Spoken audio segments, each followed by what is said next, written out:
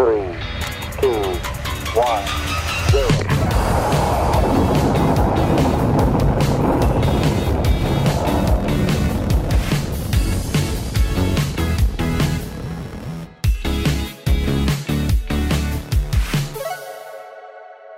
And we're back for another episode of Space in 60 with 60s. We did that last time, Chad. We did that. That's getting old. We need to come up with a new one. Come on, be nice to Chad. He's on the air. I'm not cutting him I out. know. I'm giving him a hard time because he's been in Aruba forever. First day back, and here's what I'm dealing with. He deserves no slack whatsoever. No slack, none at all. So how was the trip to Aruba? It was pretty amazing. It's hard to complain. Sunny, warm, nice breeze every day. Sit by the pool with the family and enjoy. I think all those pictures were just fakes. Yeah, I agree. So while Chad was gone, he was sending all of these pictures, right? Like sunsets, palm trees, beautiful beaches. It looked just like that GIF that's in the background of Zoom when you have the meeting and you have the waves coming in. And it's like, whoosh, whoosh. That's what I need to use it for now. See? Yeah, really, I was just sitting here in Virginia, just, sending pictures out. It was trying to make you all jealous. So what all did you do while you were down there? Anything cool? No, we just relaxed. It was great. The whole thing was cool, Clint. I've been there before. Did you go see the sunken ship and dive and stuff? We didn't. We were going to, but then we figured it's such a chunk of the day. And with the young kids, it was just tough to kind of break away. So once they get a little older, we're definitely getting into that. Yeah, you got to leave a reason to go back. Yeah. I mean, most of it, there's a lazy river. I mean, just float around there, have a good day, throw the kids in the pool. The last time I threw my kids, I dislocated my shoulder throwing the kids in the pool. I think I'm starting to age not well. Like I was throwing my kids, I was in the pool, putting them on the shoulders, giving them a good throw, and then snap and shoulder pops out. So where next? Where are you going after Aruba? San Diego, keeping it in warm locations, but not for as much fun.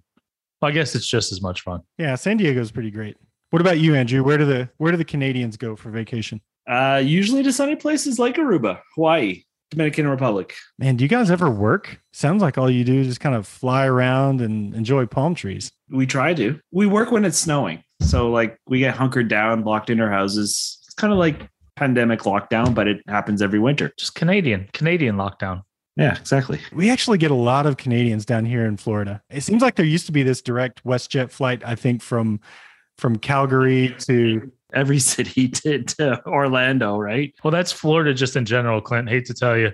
You got this Disney World thing that, draws everybody in. Is that still going to be around? Like I heard Disney World is no longer its own little state fiefdom anymore. Oh, wow. I'd get myself in so much trouble talking about that one. But yeah, Disney lost its right to self-govern here in Florida. And so all of that cost of taking care of Disney is going to get pushed on to the taxpayers, like all the taxpayers across the state. That was not smart. Yeah. It's so now instead of Disney pulling that money from all of its commercial operations, suddenly that's being pushed down into taxes. And at first they thought it was going to be everyone in Orange County or around this area, but now it's been, I guess, pushed out to all citizens that reside in Florida are going to realize that cost in their taxes so that now the state can now pay for all that. Awesome. So what you're saying is become a Disney shareholder and reap the profits of. I'm sure Disney's profits went way up after that, but they had their own fire station and fire brigade. They had their own police force, like all of it. But they paid for it all. Mickey Mouse was running the fire station. Donald Duck was doing the police force. And no, those are the guys that co-host the show with me. Bum. Well, in all seriousness, we've got a really cool guest on the show. Maybe we should quit talking about all this other stuff and get to the get with a great guest on the show today. On today's show, we have Robert Feuerbach. I am really looking forward to meeting Robert today. I think he's a bit of an everything guy. He's all over the space industry. Super diverse, speaks 7 different languages. I think he grew up outside of the country, moved back, and hopefully he can to get to all that with us. But I can't wait to meet him, hear what he's doing. So the current president of Maritime Launch Services, the chief executive officer of Zero G Launch. Welcome to the show, Robert.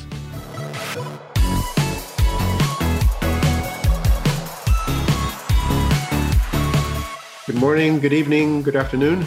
All of the above. Jinx. Yeah. Different time zones, I assume, obviously, from, I don't know where you guys are. Where are you guys located, by the way? Hi, Chad, Andrew, Clint. We're everywhere. I'm in Florida. Andrew's in Calgary area. You're close to where I am, Andrew. Okay, Chad, where you're at? I'm outside Richmond, Virginia. I was going to say, we got 2 Canadians now. We usually give Andrew a hard time, but I guess we can't today. Thanks for inviting me for this session. Well, if you want me to start, as a kid, I always obviously loved space. I loved the stars. And I wanted to be one of those guys in the white coats that was touching, scientific instruments and so forth. But I didn't deem myself to be scientifically strong enough to be able to be one of those guys. So instead of that, I would just look at stars and get telescopes and that kind of thing. So when I got my master's degree, this company called Ecosphere International out of Denver, that was the name at the time, came and was interviewing candidates from the MBA school. And they wanted people who spoke several languages because they wanted to set up a company in Europe right away. And I had no idea what Ecosphere International did because, we didn't have internet back then, right? So couldn't look it up or anything real quick. So I went to the interview and we just clicked with the person that I was speaking with. We switched to Spanish and then he switched back to English and so forth. And it turned out this was EchoStar, the current EchoStar company that manages the Dish network in the United States. And then they also are managing now a mobile network across the United States. Because of that good relationship, they just clicked. I found myself in Netherlands about a week after I graduated. And we started going after the small pizza-sized dish market that grew and started in Europe rather than the United States. And that's how I entered the space industry, unbeknownst to me that it would go that way, right? I was applying for a job with Apple Computer and a few others at the time when I was graduating, but here I was. All of a sudden, I was in the space industry, and I never looked back since. It's been 30 years now. So It totally reminds me of Clint, how you got into the space industry. That was a crazy story, but rather than talk about me, I want to know, I read that you speak 7 languages. You said this one kind of came about that way. Like, how do you end up speaking 7 languages? I do have a pretty good ear, and I'm very musical. So that helps. But I started with 3. I was raised in, my father was American from California. And my mother was a little tiny Bolivian. So they went down to visit the grandparents, and then they stayed in Bolivia. So I was speaking Spanish in the country, speaking German in kindergarten, from kindergarten all the way to graduation at German school, and English at home. So I started with 3. So when you have 3 already, the 4th, the 5th, the 6th are much easier, right? That's what I was thinking. The 4th, the 5th, and the 6th, and the 7th. Like the 7th was the easiest. Well, you're just 3. Threw me for a loop. So I'm still stuck on my 1. Until you try Turkish. I'm still trying to master Turkish. Now that would be a hard one. That sounds difficult. So that had to have helped working in Europe, speaking so many languages.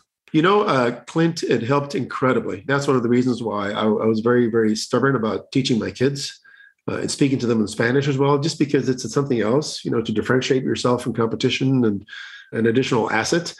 In Europe, many a time, I found myself, jumping through the hoops much quicker because I was deemed to be part of the team. So when I was in France, I was part of the French team, and they didn't ever think of me as this American, guy. Because I'm fluent enough that they figured I'm one of the guys, right? Same thing in Luxembourg. Switching between German and French and Flemish with some of the other colleagues. They never considered me a foreigner, right?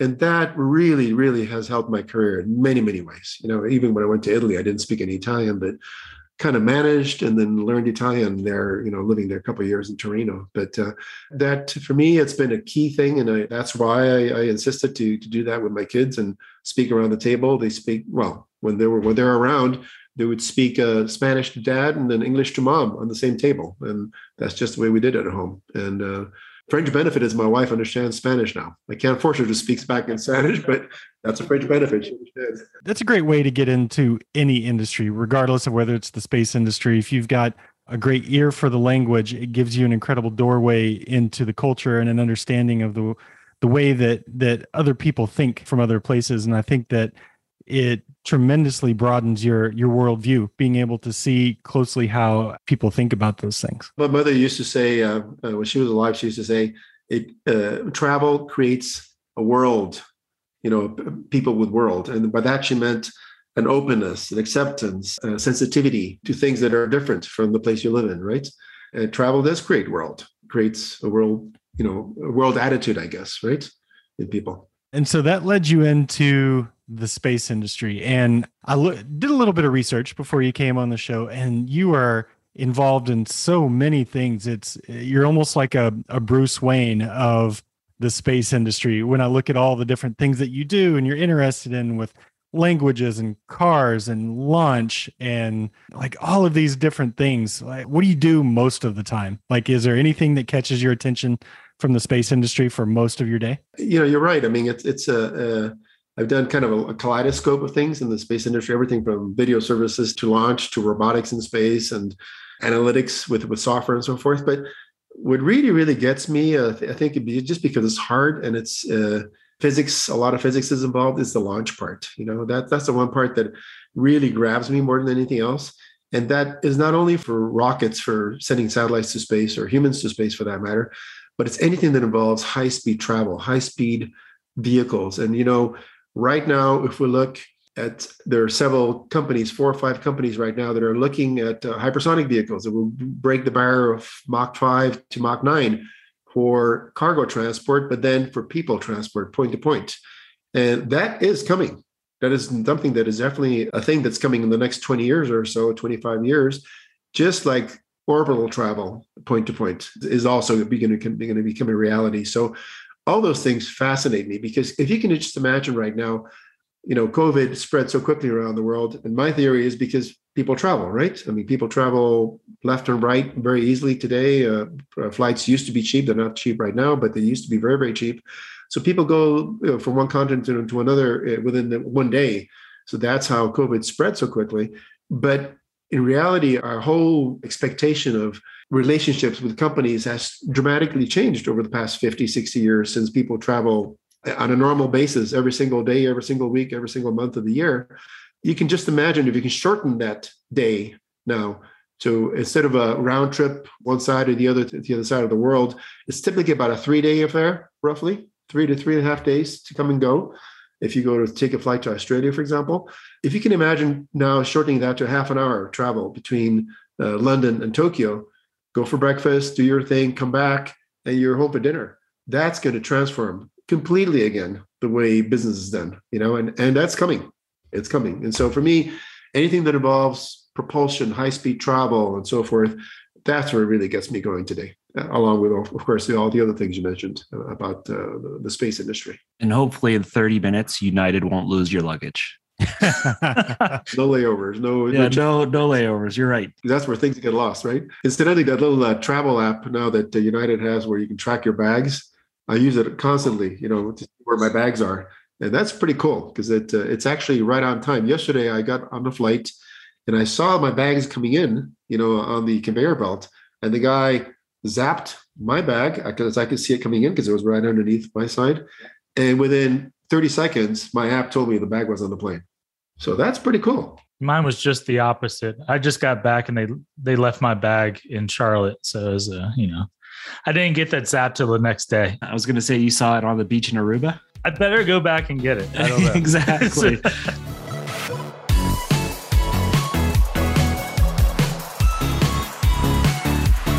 There are a lot of cool things happening right now. And, I see one of the things that you're spearheading today is maritime launch services. Love to hear about that. It's been about 4.5 years in the making. I was working with Steve Mateer, the CEO of Maritime Launch Services in Canada, quite a few years now, helping him in several areas of trying to get a spaceport licensed and getting the business plan done and looking at launch vehicles and figuring out which would be the best model to have up there.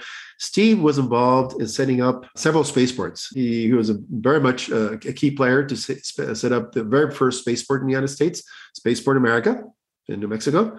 He was also involved in getting things done for the spaceport in Texas and in Midland. Somewhat involved with the Rocket Lab spaceport in New Zealand as well. So a lot of experience there. And so when he started looking for a site, for a launch site in across North America, Canada seemed to have some very, very good places because you have these little fingers just stick out on both sides, right? West side and east side from Canada, kind of just like tentacles go out into the ocean. And when you launch something, you really want to launch over non-populated areas. Makes it a lot easier to get your launch window licenses. And you want to have less traffic from aircraft and so forth, right? To get your launch windows done. So he happened upon Nova Scotia. Nova Scotia has this beautiful finger about 3.5 hours away from Halifax going northeast that is 100% over the ocean. And in fact, the Nova Scotians like to say it's something like you can see the end of the world from Canso in Nova Scotia, because really you can. It's all ocean. So he started working with the local communities there, and obviously Indian nations and so forth, to see whether this was actually feasible or not. And then so finally, about a year ago or so, the first tranche of funding came in about $10 million, and then the second tranche came in about another $10 million, or $20 million total. And that was the time when he said, "All right, we've gotten our environmental approval now. Get it done. The province is behind us. We have partially the government also, hurrying our efforts. It's a private venture, of course. It doesn't use company funding, but all the pieces fell in place. And on top of that, the market was pretty ripe to do a public listing as well, and a stock listing. So we ended up doing a stock listing with the NEO Stock Exchange in Canada, which has been acting up pretty well. It's been keeping stable. It hasn't done the horrible dives that some other stocks have done so far. So we're pretty happy with the whole process. And Steve then asked me to then join the effort to spearhead all the activities that we're doing out in the United States to look for customers and come after launch missions for the Spaceport Nova Scotia. So I'm very, very happy to put a partial hat, one of my other hats, in to help Steve get this done, because I have a very good friendship with him. And I also have a lot of respect for what he's done over this past 4.5 years or so. I think it's pretty exciting as a Canadian. Definitely need to have a souvenir stand, maple syrup, canoes, all of the above. Up there, as you know, it's all about lobster, right? So it's lobster this and lobster that. So yeah, I mean, every time I fly back, I bring another lobster, something or other, for my first grandchild. To Indeed, you got to do it, right? Yep, you do. You got to bring it on the plane in a little box. And zero-G launch? Yeah, zero-G launch is my baby, right? That's something else I've been working on for a few years. And about 18 months ago or so, we finally got to the stage where I had enough support, enough LOIs, and enough work done, technically speaking, to be able to come up in the open. And now we have, we're modifying commercial aircraft to be able to perform very, very high performance parabolic flights, zero gravity type flights, for astronaut training, for testing equipment before you send to space, which you have to do all the time, and for consumer missions or consumer parabolic flights as well, zero gravity flights. And then in stage 2, we're modifying the underbelly of the aircraft. We're planning on having 6 aircraft. And by modifying the underbelly, we'll be able to sort of simplified way to say is click on several kinds of small rocket-powered vehicles, be they hypersonic vehicles or be they rocket-powered vehicles to deliver satellites into space for small payloads, of course.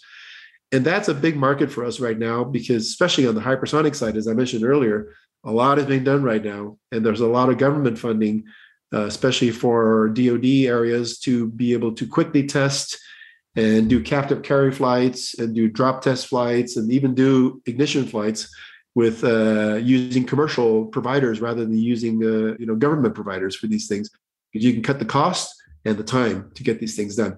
So that's one where I have a lot of very, very strong LOIs on as well. So for me, it's a dual service vehicle that will do parabolic flights and it'll do air launch missions. And I'm very excited about that, because right now there's just a pent up demand right now for the kind of services that we can provide. So that's my other big hat right now these days. You got 3 of us here. I think that would sign up pretty quick for one of those flights too, once they get going. When do those start? Is there a time frame on that? Well, if everything goes as planned today, we're right now right in the middle of a big fundraising campaign. I think if the things go the way they are right now, we should be in a position to start flying our very, very first parabolic flight test flights by the first half of next year.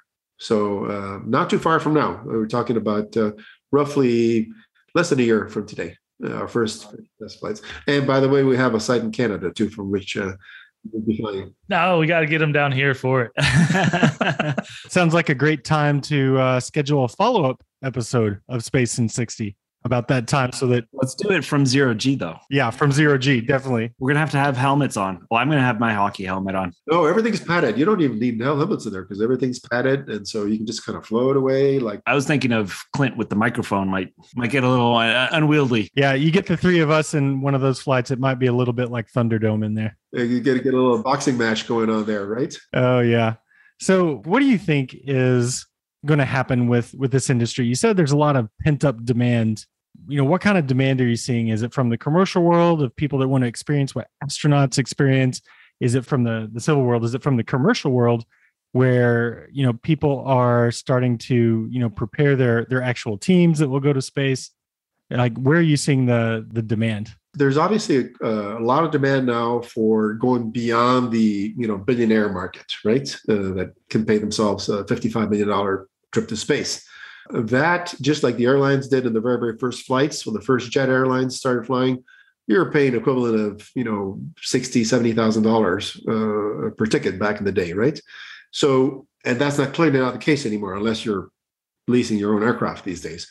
So the more infrastructure, the more aircraft, the more spacecraft, the more repetitious you make these kind of flights, the larger the market becomes, and the prices will really drop dramatically. So I think that's an area where there's obviously a lot of companies that are going after that market for space tourism, let's say.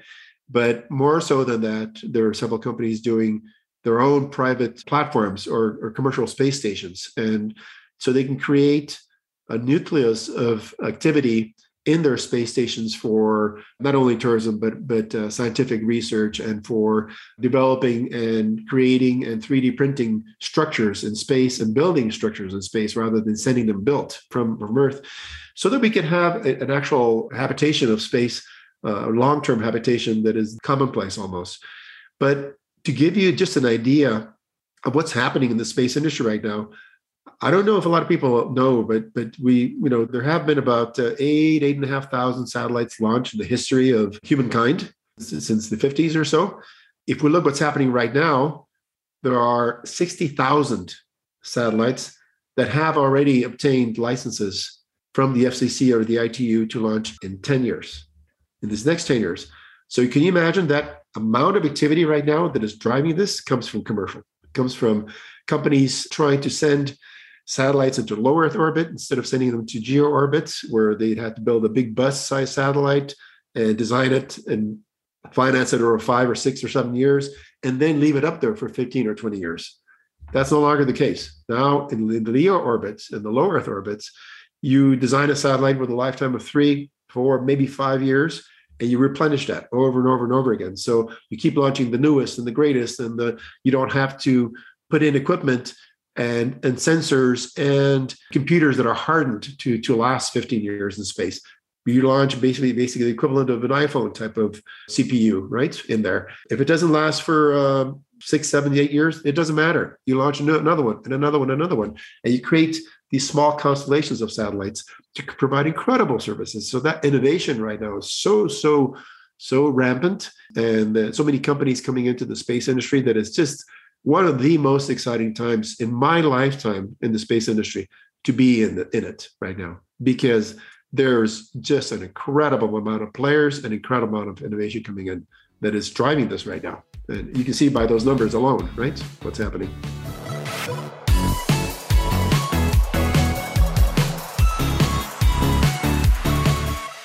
What's next for you in the industry? Like, you've done so many cool things.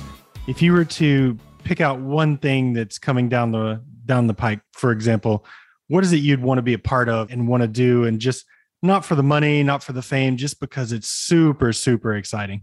Well, I have to tell you that I'd like to be able to imagine that in my lifetime, I could take that orbital flight to Tokyo, let's say, in a half an hour. That is just so exciting to me, because it's not a pipe dream at all. It's more so a reality than a lot of people would have thought 20 years ago. You look at Starship going to do its first hop to Hawaii, hopefully in another month or 2 or 3.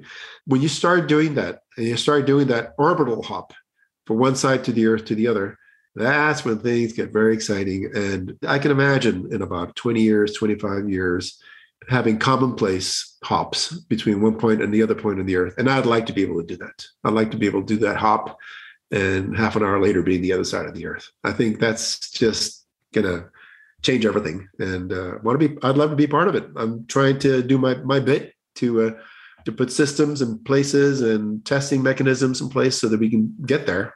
Because obviously you don't want to just put in people that are fresh out of the street that buy their ticket and go right there, right then. You have to have a little bit of training to do that hop, right? Sounds like fun. And I can't imagine how our lives would change to be able to do that in such a short amount of time. I mean, one thing is the convenience factor. When I think about how the world's becoming smaller, we're getting to places sooner, whether that's, flying Mach 5 or whether it's an orbital hop.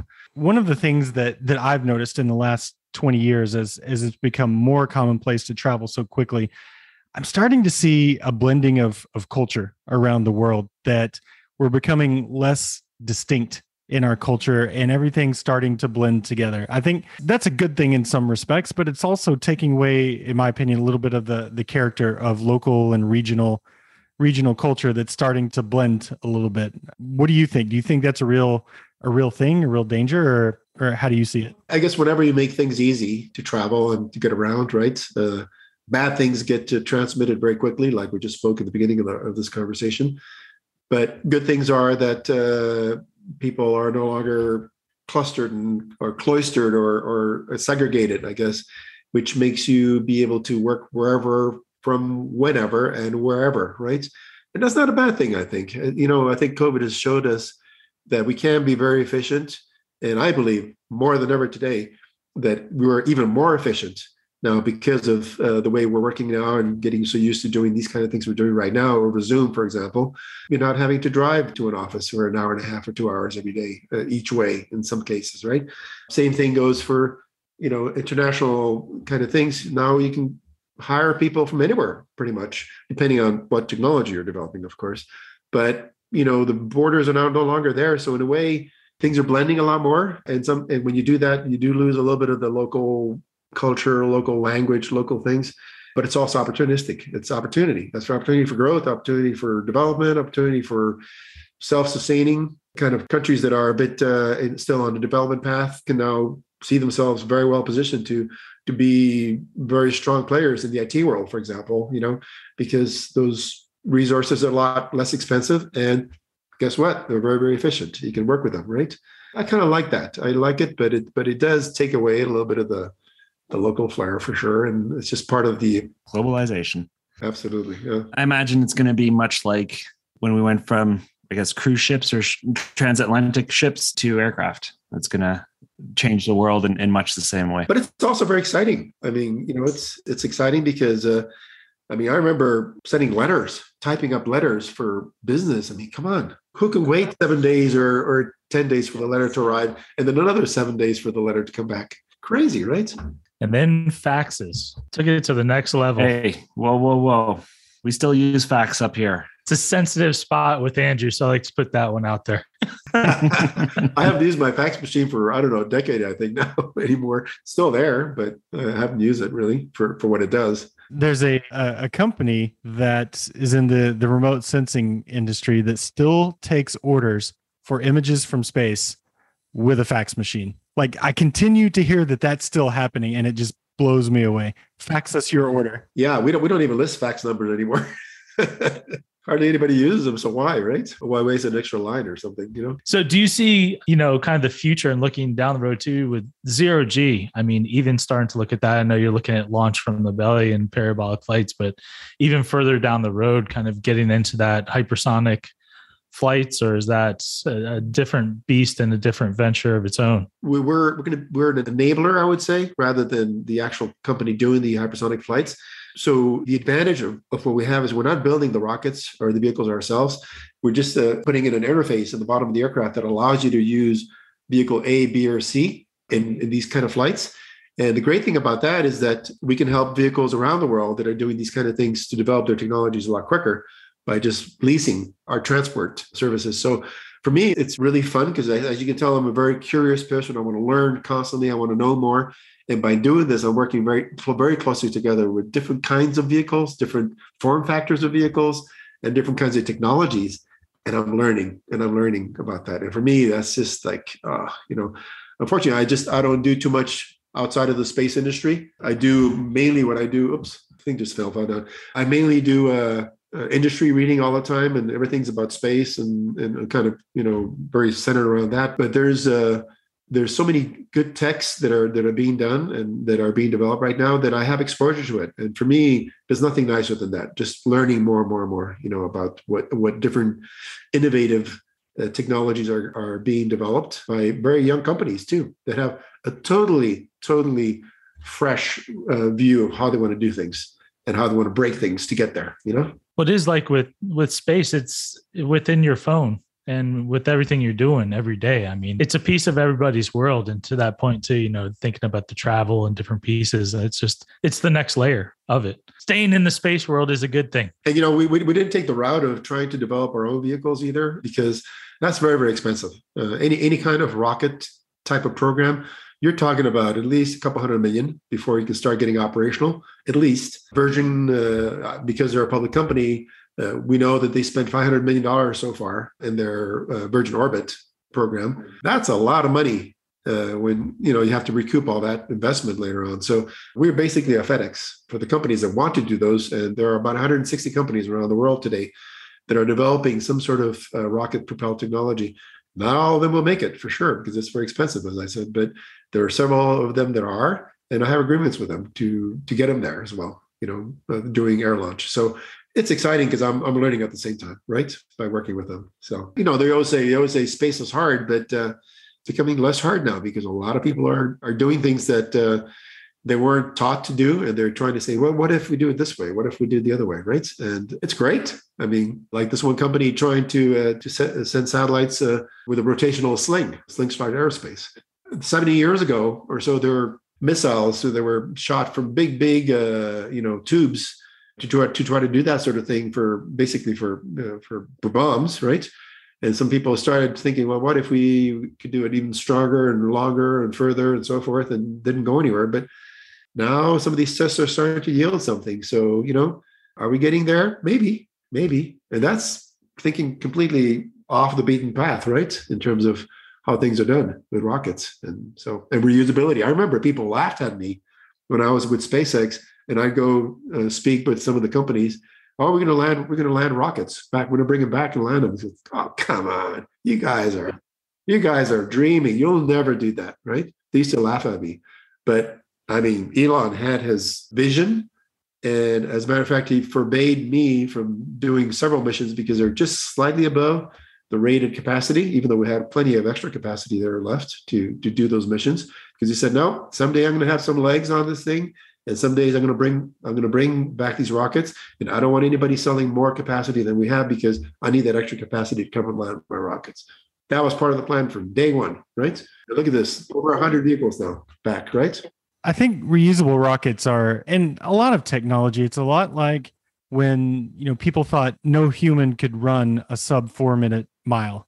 And then once it was done, everyone was doing it. And we're starting to see that in the launch industry today, is that, once it was done, now everyone, like, it's table stakes. If you can't land it and at least save your first stage, you're not even a viable player in the game anymore. Right. I mean, obviously, you can build it cheaply and then just have your first stage land in the ocean. That's fine if you do very, very cheaply. But yeah, I mean, SpaceX made it a reality, and now every other large launcher or I guess a credible launcher developing a bigger vehicle is doing exactly that, because it makes a lot of sense. You don't throw away an aircraft, a 747 or 777 after one flight, right? You reuse it and reuse it and reuse it. And that's exactly where the industry has been going, thanks to one disruptor showing that it can be done, right? And it's going to, right now everything is pushing that direction, and it's about increasing profit margins, making more money for the company. But it won't be long until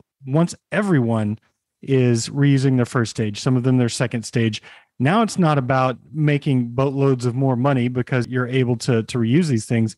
As it becomes more table stakes, everyone's going to be expecting that pricing, and it's going to push the commoditization of launch, I think. Completely, Clinton. That's exactly what we were talking about earlier today too, is the fact that when you start seeing more and more and more of these players doing it and landing their stages and so forth, then all of a sudden that $55 million seat drops to 10, drops to maybe 5 million, and all of a sudden a sub-million. And then you start getting, hundreds of people going up there every month, or a couple months or so.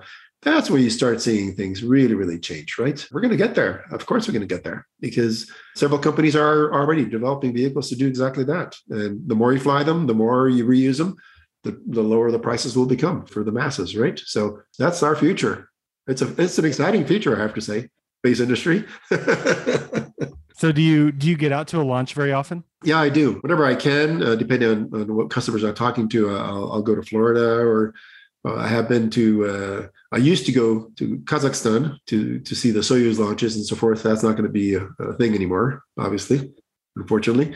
But I also saw a Proton launch, the big Proton vehicle. That was many years ago. That was pretty exciting, But yeah, I love launches. It's just that rumble. It's like listening to a big engine on a car. This is 10 times more than that, right? Or 100 times more than that. You're a car guy too, right? Yeah, I love to put my hands in engines and fix everything on cars. Yeah. Yeah, Andrew's kind of a car guy. What do you work on, Andrew? Oh, work. Whoa. He doesn't work on anything. Let's be clear about that one. I'm a BMW German auto guy. But despite them becoming computerized, you can plug in, diagnose, fix. Yeah, I've done a couple engines, the 528s, but I'm more of a Land Rover guy now. So I have several Land Rovers, and so I know everything about them.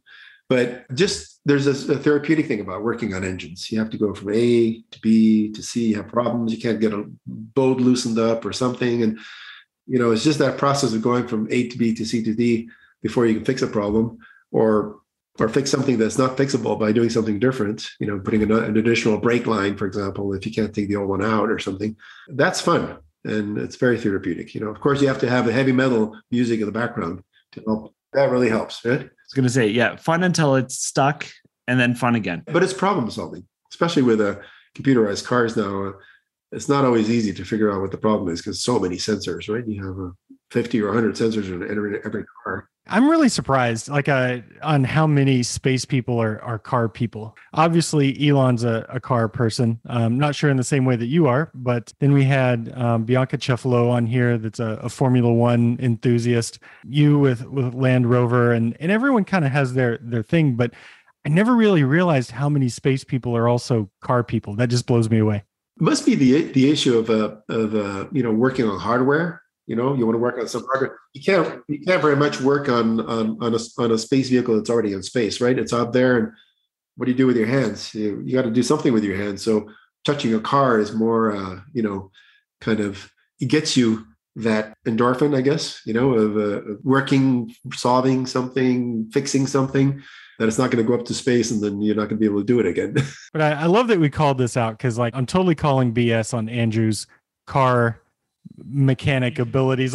I'm not sure I believe that one. I believe he'll plug it in and see what's going on. You're going to have to come up there and check that one out, Andrew. I'm going to have to look for myself. Come on over anytime. If you know how much an M mechanic makes, because M mechanics go through special training, they have to go to Germany and then they come back and they charge twice as much. You quickly become a mechanic in your own right.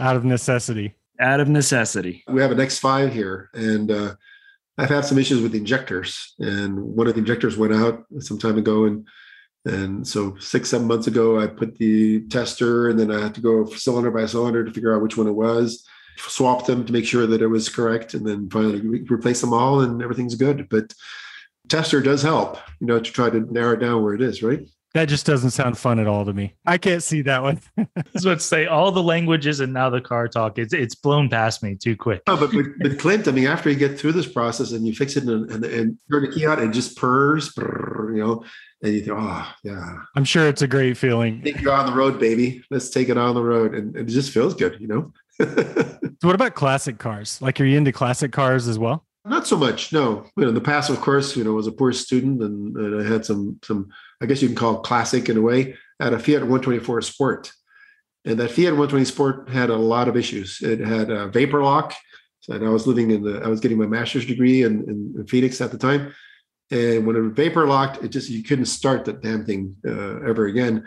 So I had to reroute the fuel lines. So they were always, one went to the carburetor and the other one went back to the gas tank so that it was being refreshed the whole time. We wouldn't have time to develop a little bit of vapor in the line. And then one day I was driving in the transmission and heard this big clank. And then all of a sudden I had the gear shift from the transmission in my hand all by itself. So I had to redo the transmission on that thing. It was one of the synchronizer rings that broke off.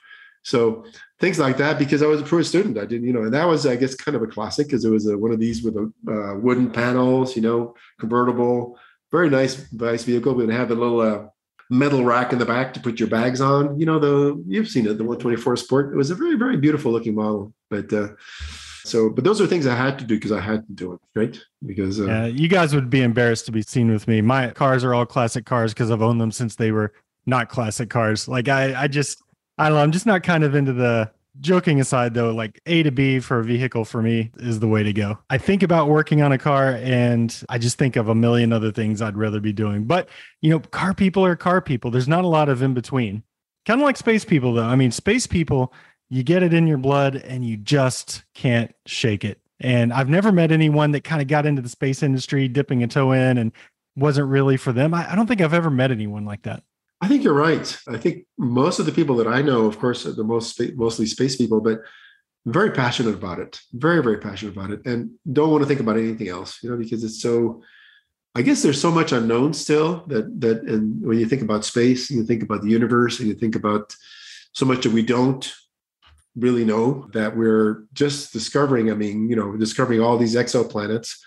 I think we've discovered about 5,000 of them since we had these big space telescopes up there. That's pretty exciting stuff. We're learning so much right now, and space brings that to you. It brings that constant flow of new things that are happening.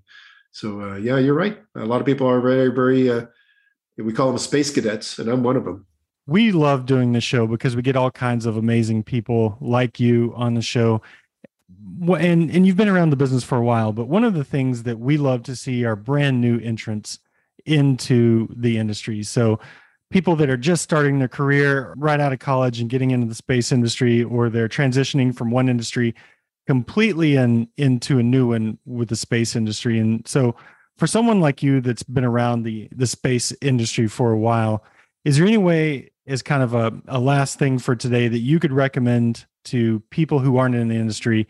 How do you get started in this business? How do you transition into the space industry? Or if you're a student coming into the business, how do you get there? I guess one thing that I've said to a lot of people that are just graduating, getting their first degrees, and they ping me on LinkedIn to have a little quick chat. And I do that once in a while. If I see the background of the person, I see they have some sort of a liking and some affinity, some strong demonstrated affinity to space, I will take those calls and I will have a 15 or 20 minute chat with somebody that I don't know at all. What I usually say is, as long as what you're trying to do makes you go, wow, then that's all you need to do. If what you're imagining you want to do in space makes you go, wow, then pursue that.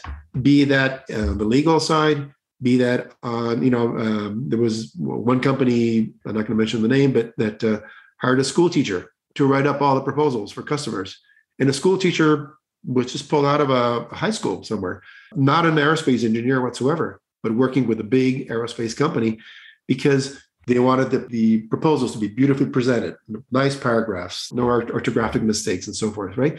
So for me, it's more an issue of, regardless of what you want to do, you want to be in the blogging industry, you want to do social media campaigns, if you're really good at that and space does it for you, connect those two dots, right?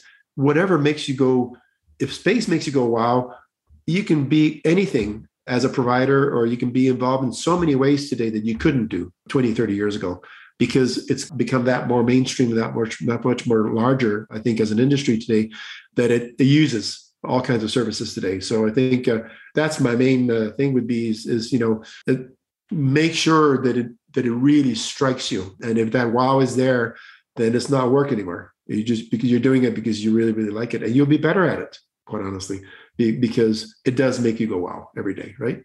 It does, certainly for me. I think that's what we're all looking for is something that makes us go wow every day. And you, like almost every person that we've had on this show, I think they all got here kind of the same way. They may articulate that a little differently, but it was something that really made them go, wow. And space does that, right? For a lot of us. I mean, there's so much to learn still. We know a lot, but there's a hell of a lot more to learn, and that's what's the wonder of it, right? I think that's what makes Clint and Chad come on the show every day with me. Well, Robert, it's been tremendous having you on the show, and we're at the end of our time, but thank you so much for coming on, telling us how you got into the space industry, all the really cool stuff you're working on. And we can't wait until your first zero-G event. We want to be invited. We'll be there. Andrew will pay our way. It would be great to. No, I'm organizing the trip to the maritime launch. All the money he's saving on his BMW mechanic works. He's going to use to get us all up there. It's a deal. You guys will be invited. You shall be invited. Chad, Clint, Andrew. Noted. Boom. Done. All right. Robert, thank you. We'll see you on the flip side. Likewise. Take care, guys. Thank you.